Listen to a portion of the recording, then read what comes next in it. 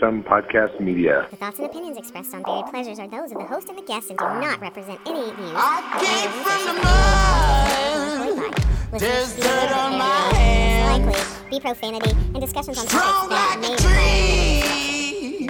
There's roots where I stand. Oh, I've been running from the law. Hope they won't shoot me down soon.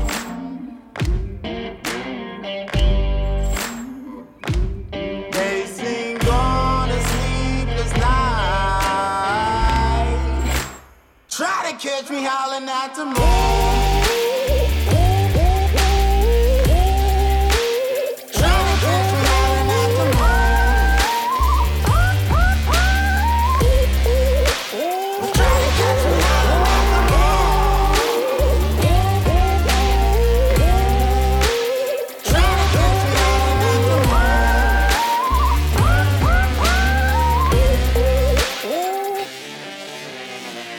Welcome to yet another episode of Buried Pleasures. Hi, I'm your host, Pollyanna Amazing, and I just want to start out by saying I'm super excited about this episode for so many reasons.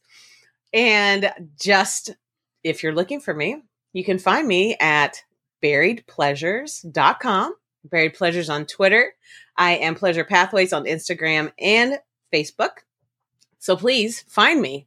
Download this podcast because this is going to be an awesome one. I have a great friend with me today. His name is Jason Miller. He is the proprietor of Miller's Military Moments, a wonderful podcast for the reminiscence of his life. So, Jason, hi. Tell me, where have you been? What are you doing? And how can we find you if we're looking for you?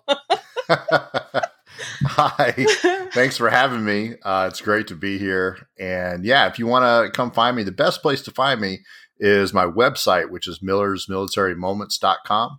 And from there, you can listen to the episodes. There's links to the YouTube channel there. And I'm also on Twitter under Jason Miller at Moments Miller, and on Instagram, millersmilitarymoments.com. But the website has links to all of those things. And so, yeah, I've been last 20 years, I've been traveling the world in the Army, and now I'm here with you. This is awesome. For me, this is like, this is super sweet because if anybody knows me out there, I have that sweet little brother of mine, Benjamin Burton, who I love, who was in the military for years, and he's just retiring as well.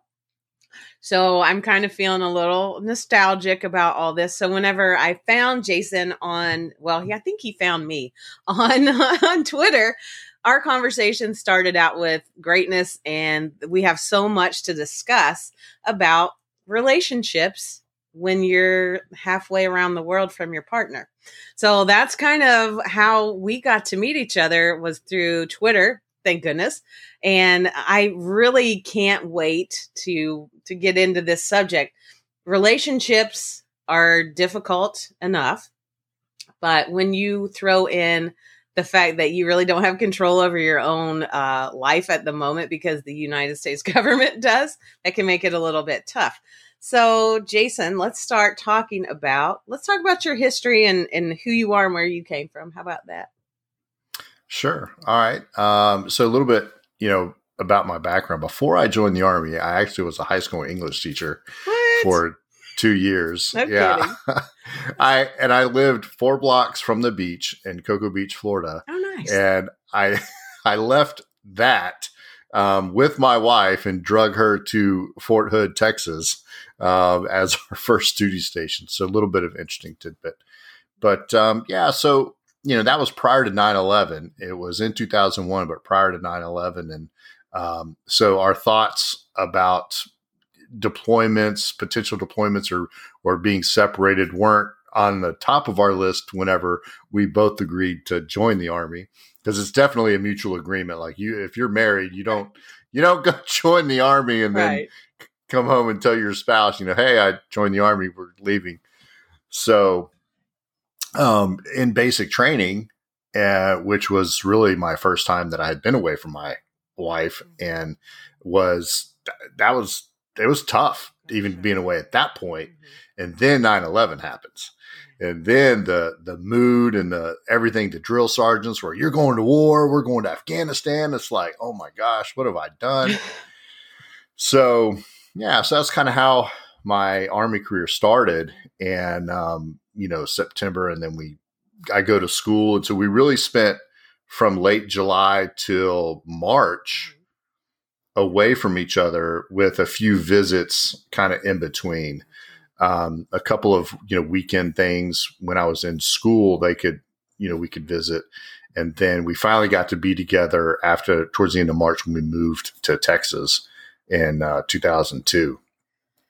I just wonder from her perspective, which eventually we'll have her on the show. We're going to talk her into that.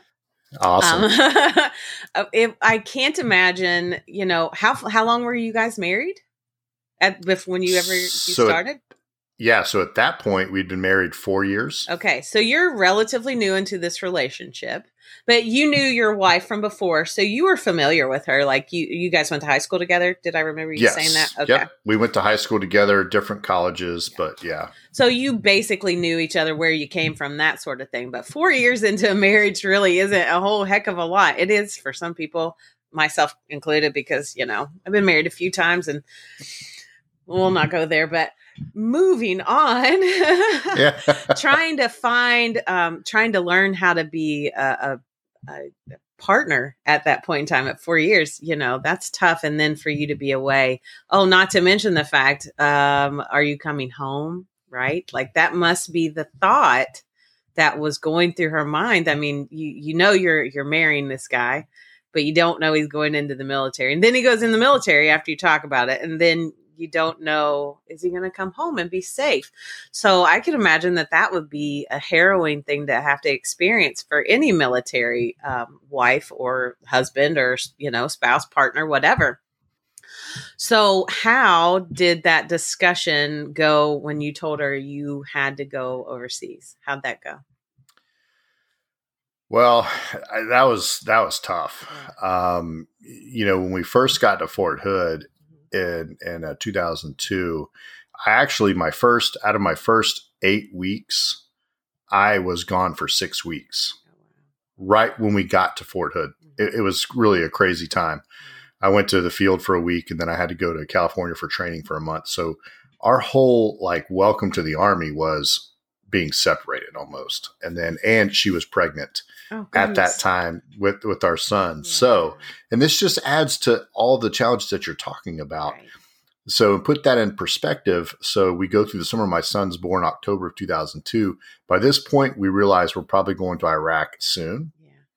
And, so we start gearing up and so that's obviously the conversations start, and it's tough. Now, something that we thought, or we didn't really know, is we didn't know how long we were going to be gone at the time. Right.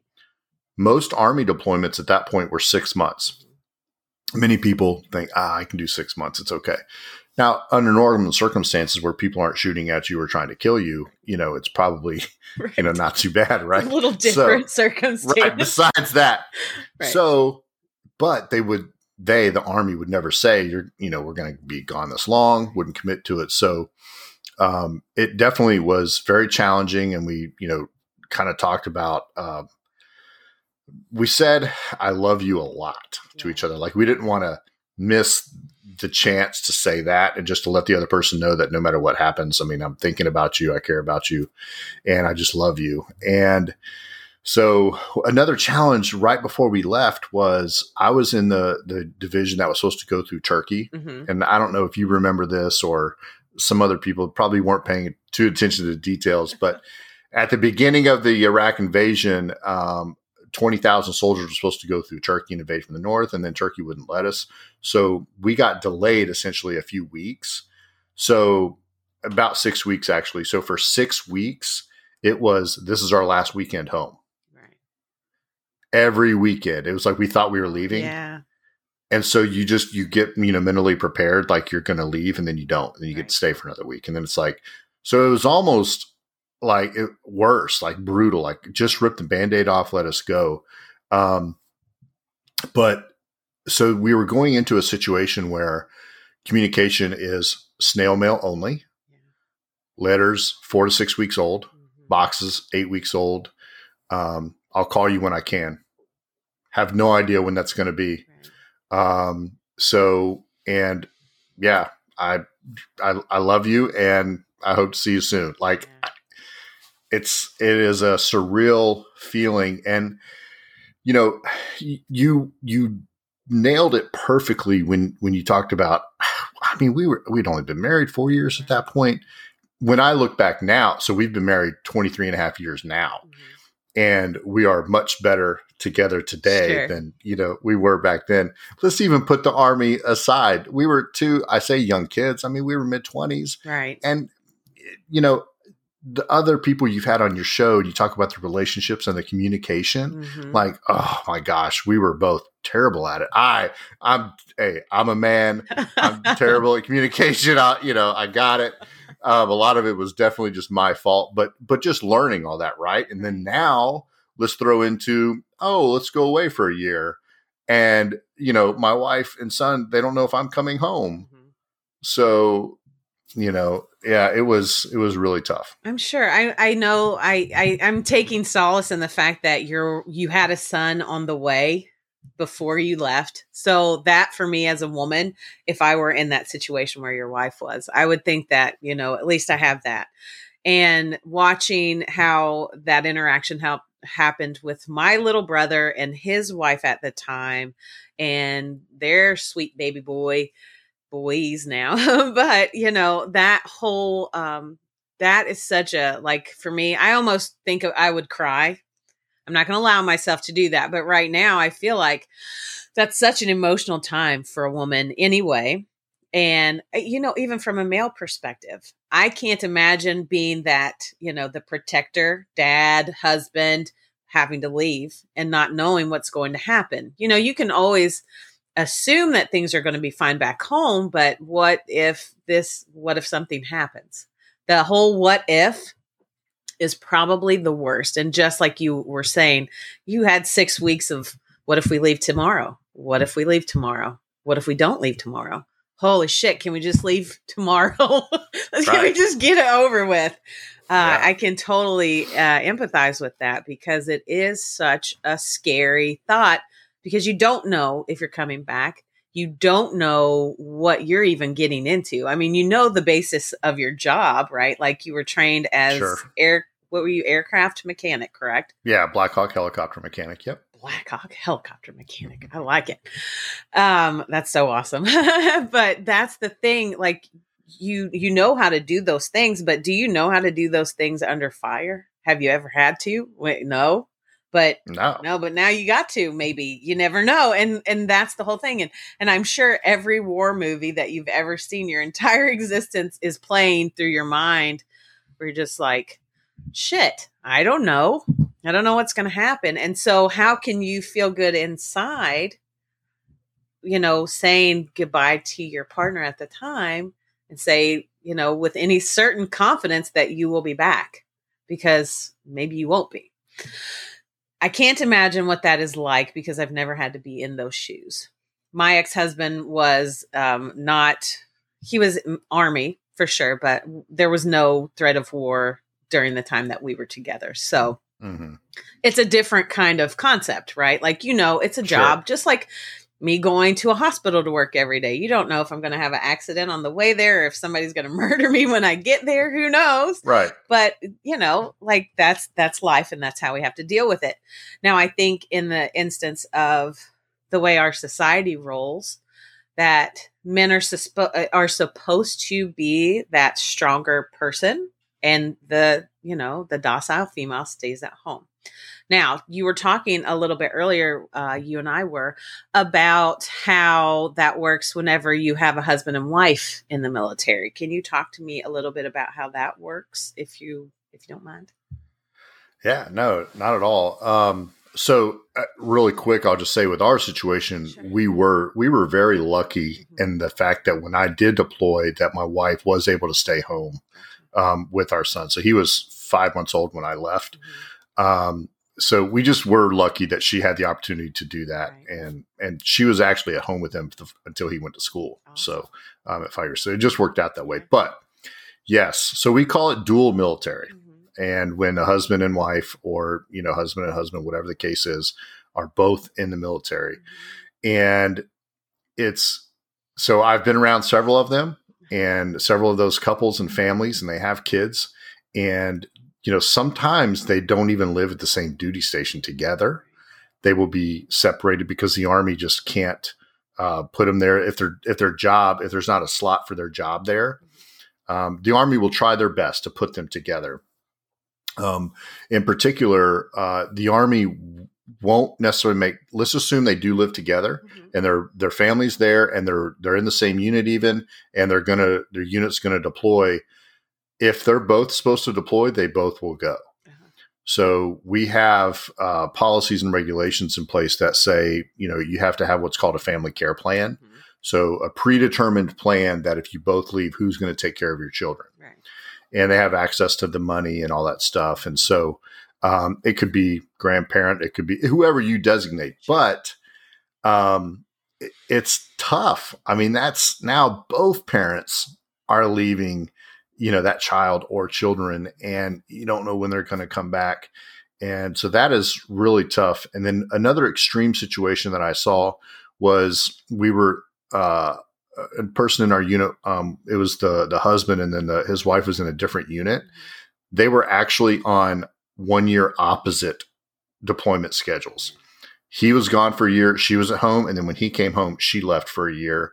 Now, okay, it seems to be okay for the kids, but I mean, what about them and their relationship, and then communication? And it was just, that one did not end well. I can't imagine. I mean, you have to foster relationships, and you have to think, if I'm going to be gone for a year, I would want my child to stay with its other parent if it could. I totally would. Yeah. And it makes sense in that way. But how tough on a relationship can that totally be? So what do you think, for you personally, what was the hardest challenge when it comes to that 5-minute phone call that you might be able to get from, and you're standing there with how many other people waiting for a phone too? How does that work? So, okay, well, I'll tell you. So the first chance I got to call was in Kuwait before we invaded Iraq. There was an Army satellite phone set up, and there was a line of 100 people, and it took 6 hours to get through it. And then the delay was so bad, it's probably almost a 10-second delay. So you almost end up talking over each other. So the end result was, I'm just going to say I love you and I miss you, and I'll talk to you again soon.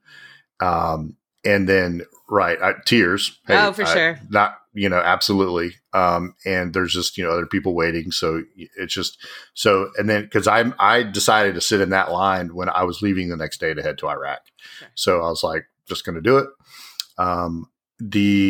Speaking of, the next 5-minute call was, and not knowing if something was wrong.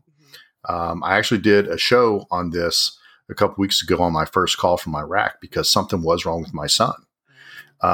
Okay, so I left before the rest of the unit did. And I left, went up there and was there for about a week, and then everybody else came. So somebody else talked to their wife, who had known my wife anyway. Something was wrong with my son, potentially. Okay. So the command told them not to tell me because there was nothing I could do about it yet until we find out for sure. He came and told me anyway. So now the command's right. So of course I'm worried. This was potentially stuff with his brain, right? And so they had to do some tests. And so it's like, well, there were some civilian contractors that work with us, even that early on in the war, especially in aviation. They have satellite phones issued by their companies. Okay. So my command worked out a deal. Hey man, can this guy call? So anyway, I had a chance to call for 10 minutes. And then, basically everything ended up being fine. But that 10 minutes was, again, a lot of, oh, thank God he's fine. Right. How are you? I'm okay. Right. How are you? I'm fine. How are you? I'm fine. Like, I miss you so much. Like, it's so that emotion there is, it's just incredible. And then not knowing when the next time you're going to get to talk again. Mm-hmm. So you just don't want to hang up and, but you have to. So it's tough. It is really hard, dealing with that. And for maybe the first, so we had no phones, for at least for 2 months. And then they Our commanding general actually was pretty cool and was a big soldiers general. He confiscated sort of all these satellite phones from the civilians and passed them out to the units. So like, I think every 2 weeks we got maybe a 10-minute call. Nice. That's But awesome. yeah. So until about 6 months in, Yeah, we got a little bit of internet, stuff like that. Right. I can remember buying prepaid phone cards for my little brother. Yes. I don't think I bought, I can't imagine what you would think that somebody would be buying 17 cases of baby wipes and some prepaid phone cards. That was me every time I would go. Because, they got to send baby wipes. It's hot over there. Yeah. So, I mean, that deployment that he and I both were in 2003 in Iraq was, there's no power, there's no water, there's no anything. We're establishing all that. And so, there's when your bathroom facilities aren't the best. And, so yeah, baby wipes were like gold. I mean, they were like gold. And so absolutely. My wife was the same and my friends and family, the same thing. It's like, what do you need? What do you want? And it's like baby wipes, Mountain Dew, cigarettes. Right. Cigarettes and Little Debbie cakes. That's it. Yeah. Yes. Yeah. I feel you. So let's go for the rules of the boxes that you send. And in relationship with your significant other, what things are you not allowed to bring into a country like Afghanistan? That a lot of people think that, a lot of people think you got playboys hanging out everywhere and that sort of thing. Let's talk to them about that. Yeah, really. Yeah. So no porn. None. Whatsoever. And really like Maxim. I don't know if that's around anymore, but it was in the early 2000s. Gotcha. Like it's Sports Illustrated swimsuit edition. Because it shows enough that it's disrespectful to their country, their customs. So no, you can't have any of that anywhere. Now, early on, we didn't have any of the locals in our work areas, but of course we put a bunch of pictures up because we got some Maxims and stuff like that. Of course. It wasn't even a few months in though, and we were having to take it down, know? Right. Yeah, you can't have that stuff. So you've got to be, you've got to be careful on, what you ask your spouse to send you, and you can get away with some stuff, and they're, depending on how adventurous your spouse wants to be and what it is that you want, and, can send you something. So what came in your box from your wife? If you want to tell. Some, yeah, I mean, definitely some pictures, some personal pictures, and some lingerie that she may have worn. Yeah. And, you talk about in the relationships, the connection with people. And so that is one of those things, like having their smell. Oh, I'm sure. And just like, oh my God, like it's so... It's visceral, right? It's visceral. It's absolutely, it's right to you. Yeah. So that's awesome. Yeah. No, I really, it was a running joke for us because it's my little brother. It's not like, I didn't have a significant other over there. So for me, it's it's a different kind of thing. But my mom, of all people, would always be like, throw him a Playboy magazine in there so you can, and I would be like, ugh. What? No, gross. No, it's new. He doesn't do that. Yeah. Well, he probably did, but I don't want to know about it, that kind of thing. Yeah. So with that, so you get those boxes, and I'm sure you're in a barracks type situation. Like, it's not like you have personal places to go, right? Right. Like, so in 2003, we lived in a tent with 10 other people. Right. Absolutely. Like you have your, I don't even know, your cot and your little bitty space, but there are no walls. There are nothing. It is just 10 cots in there, and you're all just and it's only 10,000 degrees because it is the desert. So it's not like Anything that you do or move on a cot, probably too. So what I'm trying to get at in the nice, sweet way that I'm trying to, how once you get that smell of your partner, like that visceral feeling, I know that the thought is like, holy shit, goes straight to your cock, your whatever, right? Sorry for using that if it's offensive to anybody out there, but like what the purpose of this show is today is how it is that people have done this for hundreds and thousands of years. I mean, men have been going off to war for thousands of years, and it's how we, this is an information that I want to get out to people. And I'm not asking you to talk about your masturbation by any means whatsoever, but how do you get private time to yourself somewhere? Because it really, like, orgasm is a natural relaxant. Point blank, that's a fact. So to get private time when you're in a room full of dudes all day long, and this works for females as well. Like if you're in a tent barrack situation and there's all these people around you and there's all these, I can't help but think that there's so much snoring going on and, you know, bodily things going on with guys and girls too, you know, it just happens. But how do you take that and make it your own little space? Yeah, so how does that work? The best way to do it, and this is how a lot of people did it, was you get inside your sleeping bag, and when it's cooler, obviously. So the first few months I worked at night, so I was trying to sleep during the day, and it's like 100 degrees and my cot. So, but you try to get in your sleeping bag, and then you know have some time to yourself. You know, other people may know or hear, and just like they may rib you a little bit, you know, later. But it's like I don't even care. Right. The other place is obviously in the porta potties. Oh yeah. I know it's not. So that's the private time, right? You can close the door. Right. So like the first month or so, we didn't even have that. Right. So when you did get those, and you could go somewhere to close the door, that was kind of. That was for the most part. Yeah. That's where you get your little bit of private time. And you know, that seems, I can't imagine how that would feel. And I'm glad I don't have to be in those shoes at all, because, you know, in Tantra, we teach how to make, your date with yourself a ritual, a way for you to really, truly relax.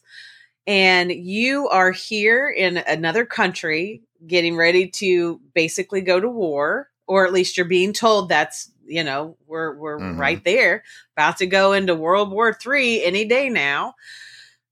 You've got all that stress on your mind. There are no other private ways that you can be with yourself other than to snake up inside of a sleeping bag or a dirty, gross military guy porta potty. In some ways that hurts my heart so bad. And it's, you know, and the thoughts of your partner back home must make you even in, you know, like, because as a female, all I'm going to think of is he okay? What is he doing? And that always question in the back of your mind, is he with somebody else? Right. Because we know statistically that infidelities do happen in the military, just like they do in every corner of the world and every job that there is. There's infidelities that go on when people leave the home and meet other people. So tell me an experience that you saw with maybe one of your compatriots that you really felt bad for them. You mean like because of infidelity or... Yeah. So a couple different, I mean, I have several stories, but so I will say that after 2003 into 4, the living conditions got a little bit better. And so they were a little bit more of a housing situation, kind of a, we call them chews, but they're like a 20-foot trailer. And, you know, a couple of people live there anyway. So you could have a little bit more private time later on. So it did get a little bit better for that. And then later on, you could get a little bit of internet maybe in your room, and there's some communication happening back home. So that did help. But so 2003, so there's somebody we call Jody. Okay. Have you ever heard of Jody? Maybe. Okay, Jody takes care of our spouses back home for us while we're away. Right. And anyway, that's the stereotype name. And so in one particular case, this young soldier, married this girl and gave her all the account numbers and in the house and everything. And after like 6 months, she stopped responding to letters, to any kind of communication. And so there was some, basically, hey, can we get some assistance from somebody in the family readiness group to maybe check on her, right? Health and welfare check, see how she's doing. Gotcha. Drained his bank accounts, changed the locks on the house, was already shacking up with another guy in the house that he was paying rent for. Oh my gosh. So that's a Jody right there. That's who we call Jody. Gotcha. And, so that happened. And so they obviously got divorced when he got home. And, that was already like his third marriage, I think, at that point. But, definitely. And so another instance while we were over there, this young soldier who had a beautiful wife and 2 kids back home, he somehow found some private time with another female soldier. Gotcha. And actually got her pregnant. And then that's how they got caught, because she couldn't be in theater. She had to go. Sure. So he had to call his wife and tell her. The commander made him tell her over the phone. And so they tried to work it out a little bit, I think, when we got home, but they ended up in divorce too. Unfortunate. Yeah.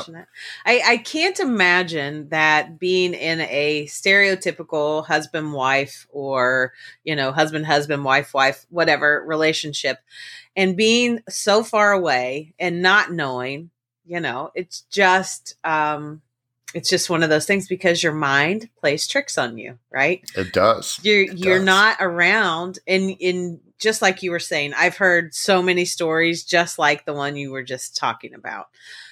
And you have that, like, how many times did you sit there and think, well, I'm over here in the desert, I might die. My wife's probably with the Jody back home. Holy shit, what am I supposed to think? And then you really do lose control of how your feelings are after that, until you get to talk to them again.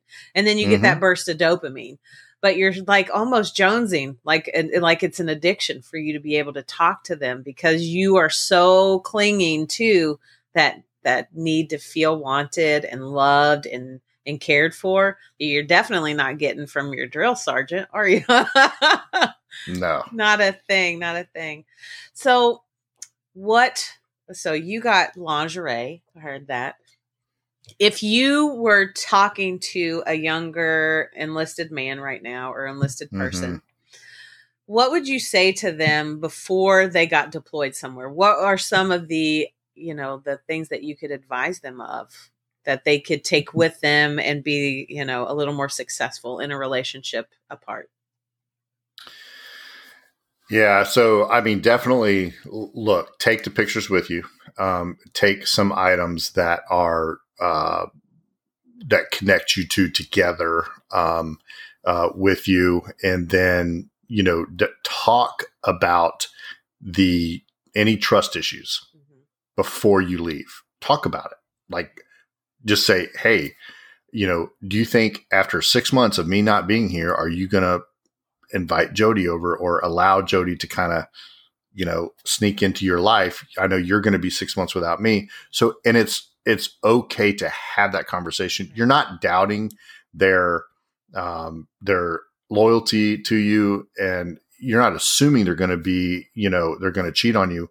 But it's okay to have that conversation, because just like you said, both sides, really, you're going to have those thoughts in your head, and they're going to play tricks on your mind. And so that could help, having that person just reassure you, that, look, I'm going to be focused on this. And then, when I do need to have that release, or, this is what I'm going to do, and I will write to you about it. And maybe you could have something like that you want to do that, so that you're still sharing that with each other. Right. So, if you're writing letters, or, if you do an email, or maybe on the phone. Now, it was a kind of a phone bank situation, so I don't know, how, but that is what I would tell them. You're right. That have that conversation and be, really comfortable with each other so that you can talk about that and then write it down in letters so that you're still sharing that intimacy so that it really confirms to each other that you're still there with each other. That's so awesome. I was just kind of thinking about how, most jobs you go to work, you come home from. That's a job you don't go to work and come home from for months and months at a time, right? Yeah. And how in the world do you prepare yourself mentally for just that instance in itself? But then you have to add in human nature to this. The military is responsible for making sure that you eat, that you have a place to stay, that you are protected in a way, because that's their job to do for you. Just like any other job, like you go to work, it's their job to provide you with a desk and a computer to work on, or whatever it is, the technical things that you need for that job. Yeah. But in this instance, it's a human need more so than anything that really, I'm sure the military does make concessions. It allows you to go places and take, your little R&R breaks and that sort of thing. And I say little R&R breaks. Didn't that sound cute? Get some respite away from the field. So we did get, you could take a 3-day or a 4-day break that first year in Iraq. And then we did get 2 weeks of leave towards the end of that first year. And then the second deployment, if you deployed for 12 months, then you did get 2 weeks to go home in the middle. But after that, my second deployments, my last two, we were only 9-month deployments and you couldn't go home. Yeah. So no R&R, no 4-day weekends. No, nothing. Sorry about your luck. That's it, right. Jason. Get to work. No, that's the way it goes. And, I can't imagine that, again, for thousands of years, men have been leaving and going to war. Now, with the more progressive world that we live in, females are leaving to go as well. And not everybody is a partnered person, like you have single moms, you have single dads, that's a thing. So in that instance, when you have all of these different groups of people that you're thinking of the challenges of how to be more human in a pretty inhumane situation, because you're going to war to kill people. That's basically it, right? It's good guys versus bad guys. It just depends on whose side you're on to what name you have. Yeah. So I wonder, have you seen a change in the time that you've been in since you're getting ready to retire? Congratulations on that, by the way. Thank you. Have you seen a change in what you saw from basic training until 2021? What have you noticed in the realm of the human experience between people?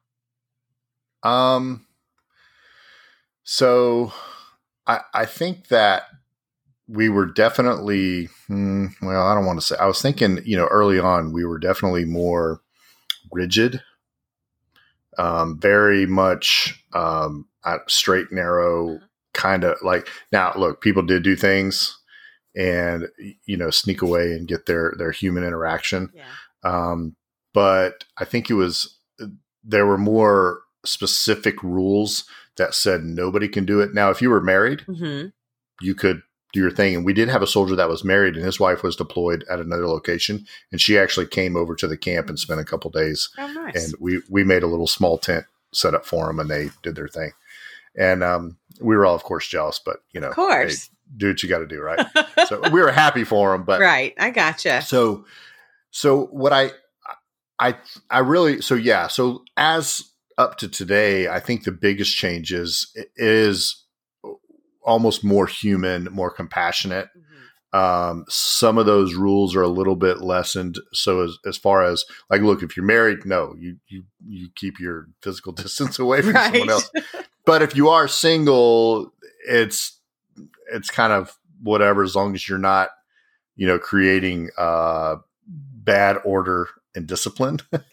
So you're not causing problems for the other unit. You're not, not doing your job, then it's kind of like, hey, take care of your business. But for the most part, yeah, I think that's the biggest change is we're a little bit more kind of compassionate and treat you like humans as long as you're doing your job. And especially in aviation, we, I don't know, pretty technical and we're pretty busy too. That's the other thing. Like every deployment is really like busy. So you're tired. Right. So, I know you've talked about that on your shows previous, when you, any kind of relationship, like, and especially if it's a new relationship and you're in that stressful situation and you're tired, it's kind of hard to foster it. And so sometimes, they heat of the moment, it's just a pure physical release thing. But yeah, I think that's the biggest change really is just a little bit more, treating us with more compassion. Yeah.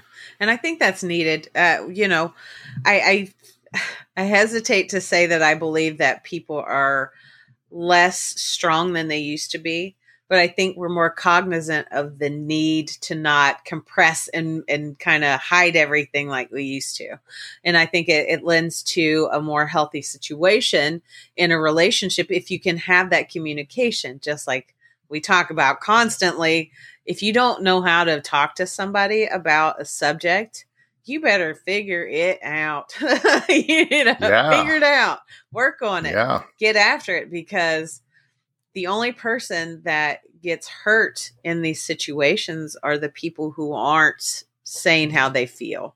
It's sad to think that we have been taught our lives to be kind to people and not hurt their feelings. But if I were in the situation that I thought that I'd met somebody and my spouse is overseas or, away for whatever TDY, whatever you need to do, that thought is I should probably pump the brakes a little and I need to talk to that significant other because maybe they're feeling the same way while they're gone as well. And there's no shame in ending a relationship on a good note. And not to say that this is an end to relationship, but this is just another scenario in the fact that I also know some military friends of mine that are in open relationships. Now that works for some people, but you have to have the communication there to do so, right? Like it's a big change for people. Yes. It's difficult. What's your thoughts on that? Have you seen that? I don't think I have seen any open relationships. And I think because it's really taboo. Gotcha. The military is still pretty strict socially. So, we have, opened up some doors. But so the other thing that we've really been conditioned to in the military, and especially I think on whoever is staying at home, is you don't want to give bad news to the person that's downrange. Right. So listen, in your scenario, like if you found somebody, they've been kind of conditioned, don't tell your spouse till they come home because they'll get upset. They can't perform their job. People could get hurt. So that's also another challenge. They could be playing this fake game until you get home. Oh, surprise. Jody lives here. So as much as maybe you would want to communicate, which normally would be the right thing to do, this is such an abnormal situation. Right. And you've got a spouse down there and you just don't want to, upset them and try to, so that's tough. And then, when you talk about the communication of being able to talk about different subjects. So when you come home, and we compartmentalize things and, so when we're gone, I'll tell you from personal experience. So a lot of times, like, that's what I'll do.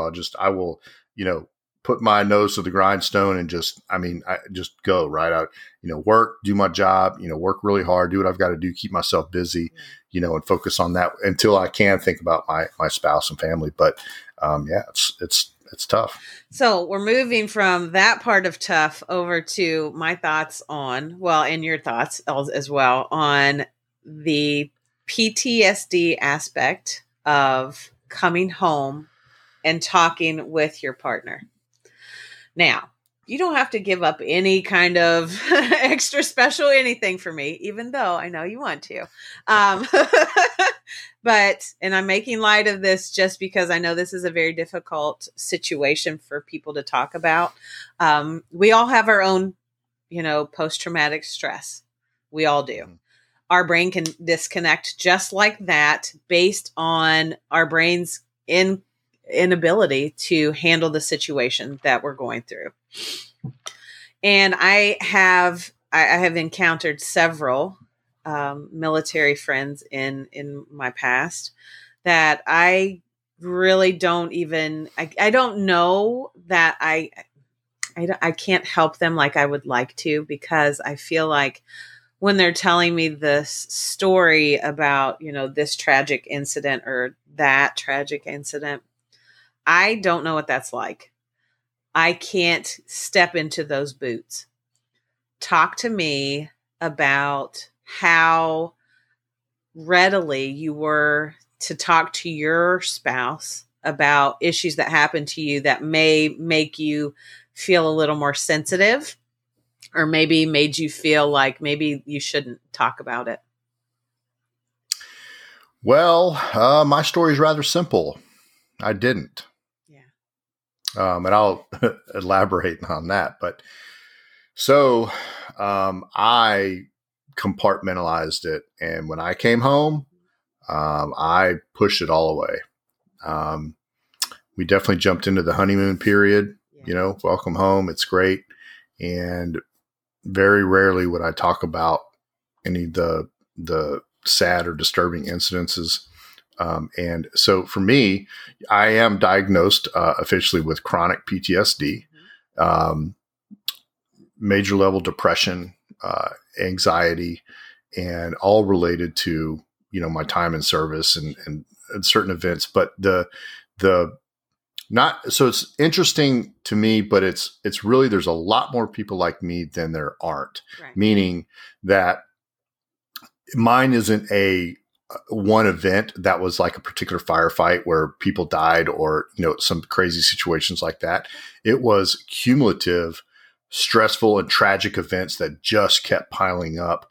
And I did what I just told you I did when I got home the first time. I would just compartmentalize it, push it all away until finally, it's like all the little penguins on the iceberg. I mean, you can only put so many on there, and then they're going to start falling off, So, I mean, Gotcha. I saw too much tragedy, and I did not share it with my family. I kept it all in. And so the last 2 years, I have been through a lot of therapy, and have grown with my family, so much more because 2 years ago we were at a low, to be honest with you, and we've grown from there. And it's really all stems from my inability to communicate, my inability to feel, to talk and just, I held it all in. So I had to work on myself and then figure out those things. And before I could start sharing some of these stories, and I still, at the guidance of my, counselors and therapists, I said, you don't have to tell them all the details, and, you don't have to share everything. Civilians don't understand a lot of that stuff. So it's okay to not give all of the details. Like, you can just tell them generally the story. And so that's what we did. And I started to share things with them. Well, obviously it helped, right. When we talk about communication. Yeah. And so because now they can understand why I was so upset, or, why I'm so irritable, and then why I would get so sad at certain times. And, they would, because often they would feel like they just didn't know what to do. Right. That's I mean, here I am on the couch drinking myself to whatever. Yeah. And I'm over there crying, and they just don't, what are they, they don't know what to do. So, it's tough. And then once we started working through that, and I started, first of all, admitting that these things were there, and working through the tragic events and, the power that they had over me, I started to gain that power back, and I started to be able to share it with, my family. And then, it's kind of like the light bulb. They're like, oh, okay, then we get it. Right. Like, and I, regretfully, like, I took a lot of my anger out on them. We do that sometimes to the people we love, which is terrible. And of course, I mean, I feel terrible about it, and I have apologized so much. But there's just in your mind, there's so many things that are going on, and it's hard to control all those emotions. And so it's tough. So I didn't share anything for probably 18 years. Yeah. And then finally started to, share, and it has, helped us tremendously. Blossomed that relationship, huh? Yeah. That's important. I think it's very difficult for people to understand what we're feeling. And we sometimes believe that we are the only people that this is happening to, right? Mm-hmm. And it is when you have a partner, even if it's not a sexual relationship partner, not a spouse or whatever, but a partner, somebody who you consider as your go-to to talk to. When you don't have the feeling that they can relate or that they don't know, you sought out some help, right? Like you sought it out because you recognized that you couldn't do it on your own, which kudos to you for that. Cause that's hard. That is really hard. I have a friend who I desperately wish could be a little bit better with that, but he has such trouble, and it hurts me in my heart, and we're not married, but I feel like I need him. Like I want people to feel loved all the time. That's one of the things why I do the podcast, is because I want this dissemination of information to hit as many people as it possibly can, because there are resources out there for people, and you just have to find them, and maybe just a little clue here and there from a little show might help you. But I really think that admitting that you're sorry, it's not necessarily just your fault. It's our societal norms. I dare say the patriarchy, because I'm not going to even go there. But Right. I'm not going to go there. But as humans, regardless, we need to feel heard. We need to feel loved. There are so many things in that Maslow's hierarchy of things that we need and have to have in our life. And I am so glad that you have the ability to do the show that you do, Miller's Military Moments, by the way. If you haven't heard it, listen to it. It's pretty awesome.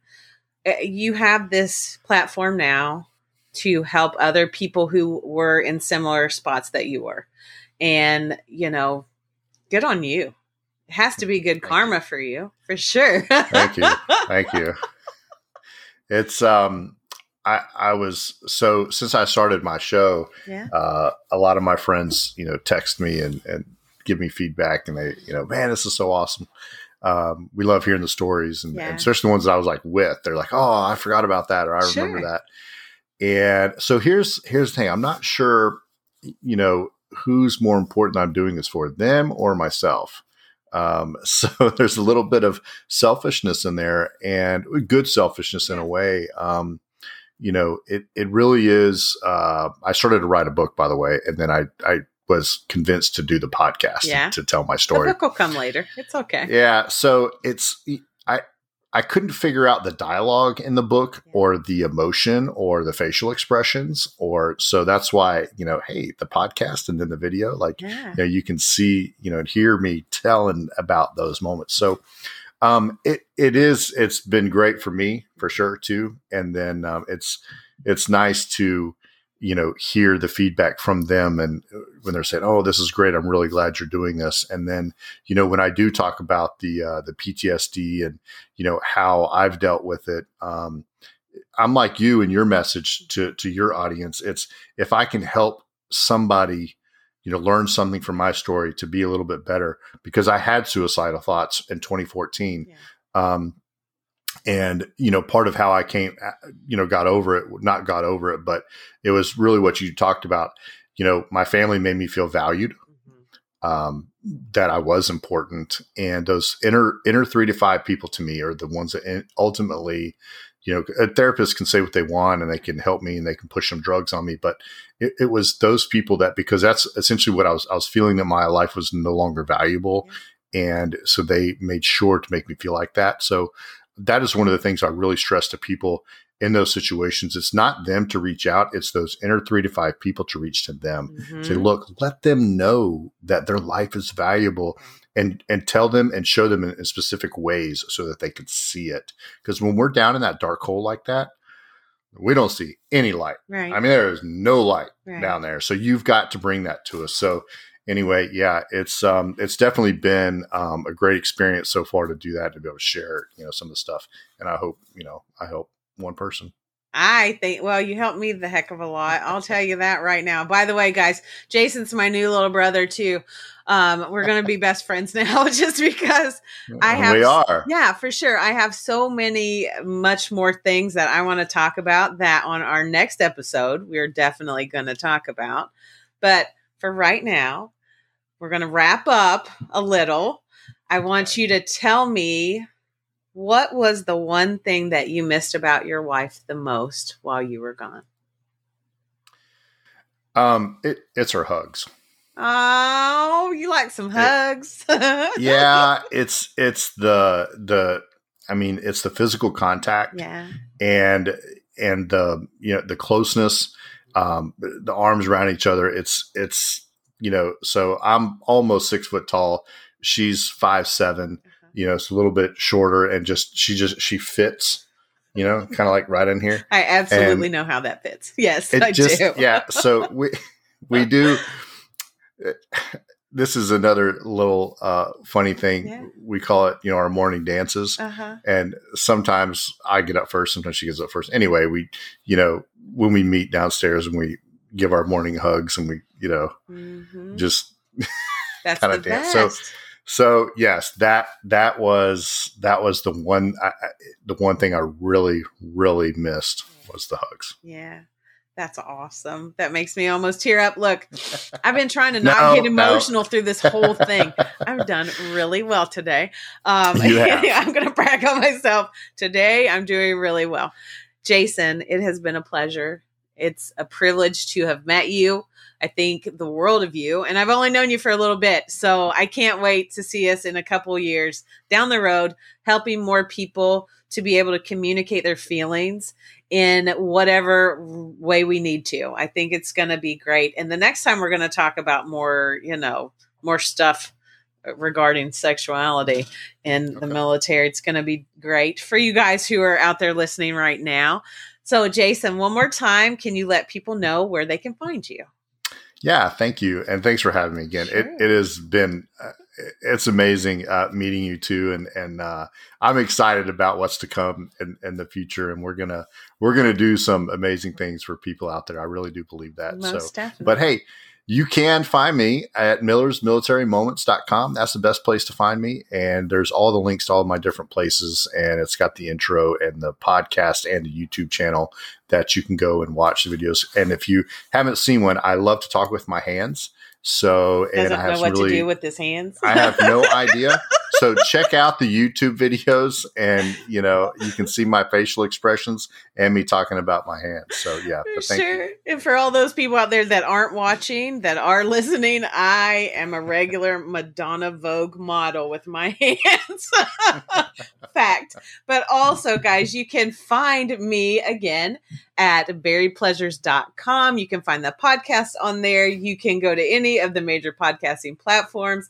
I am on Facebook and Instagram as Pleasure Pathways, and on Twitter as Berry Pleasures. Please search me out. Find me. I would love to talk more about love and the things that go with it. So, and we are a part of the Just Some Podcast Media Group. That includes my show, Berry Pleasures, and also Just Some Podcast for advanced practitioners and the lovely and talented Nurse Papa. So please give a listen. That's my shout out for them. You guys have a blessed and wonderful day, and we will see you soon. Thank you, Jason. You're welcome. See y'all soon. When it rains, it pours. Water's up to my chin. Won't stop fighting to the very end. Many men try to reach it. Many men have fell. Well, if you wanna get to heaven, you gotta raise a little hell. And I've been running